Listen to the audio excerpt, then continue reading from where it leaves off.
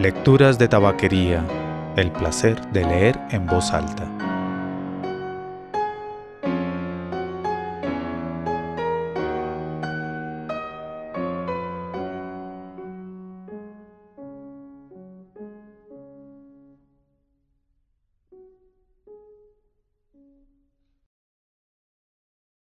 De Puro Pueblo por Jairo Aníbal Niño. Requiescat in pace. Cuando aparecieron los carteles anunciando la muerte de Evelia Gálvez, todo el pueblo empezó a sonreír. Cuando salió el ataúd de la iglesia, la muchedumbre estuvo a punto de soltar la carcajada. La familia Gálvez, la más rica del pueblo, la más ilustre, la más linajuda, la que tenía tanta tierra que sus haciendas llegaban hasta las fronteras de lejanas provincias, representada por una veintena de sus miembros, desfilaba en medio del llanto y de los crespones de luto.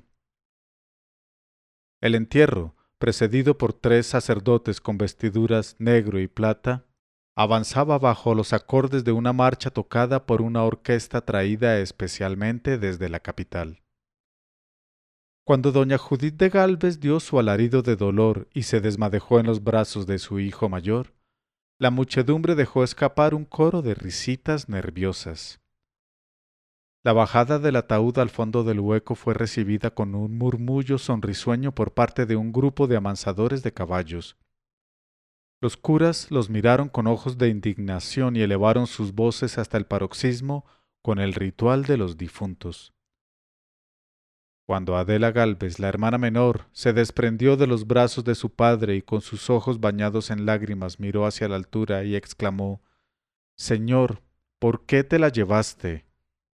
Hermanita, ¿por qué te fuiste?». La multitud rió a mandíbula batiente. Los curas precipitaron el final de la ceremonia fúnebre y la familia Gálvez desfiló transida de dolor.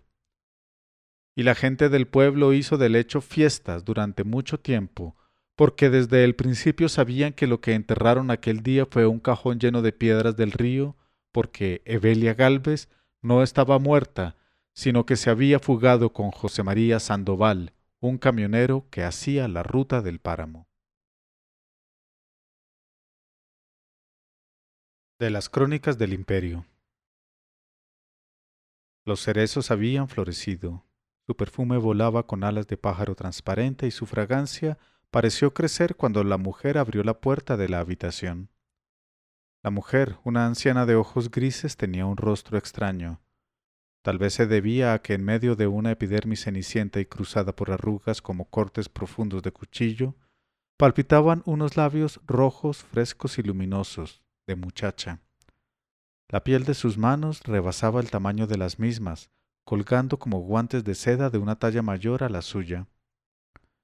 Entrelazó los dedos, miró a través de la ventana hacia el aire limpio del jardín y dijo: «Señor presidente, le traigo buenas noticias.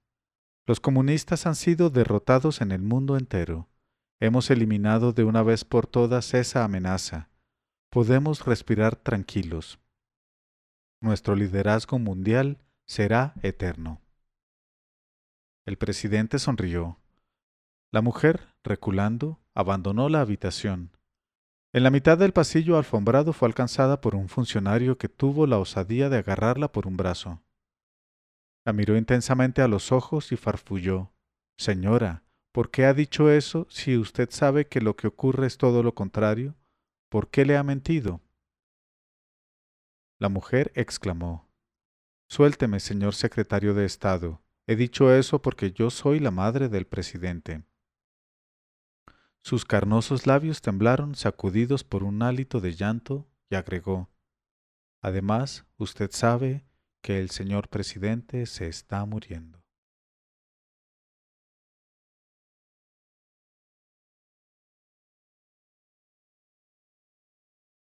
De las crónicas de la ciudad. El señor presidente, olisqueando su pañuelo empapado en agua de lavanda, se paseaba por el mercado público en cumplimiento de la promesa de su campaña electoral, de que cada 8 días se pondría en contacto con el pueblo. Saltó con agilidad un pequeño charco de agua podrida y se puso a estrechar manos sudorosas y de una aspereza de piedras de volcán. De pronto se dio cuenta que su finísimo reloj de oro había desaparecido. Se empinó en la punta de sus zapatos de charol y vislumbró el correr desalado de un muchacho. Con todas las fuerzas de sus pulmones gritó: ¡Al ladrón, al ladrón! ¡Agarren al ladrón! ¡Maten al ladrón! Entonces la muchedumbre se abalanzó contra el ladrón. Su guardia personal solo pudo rescatar un par de ensangrentados zapatos de charol.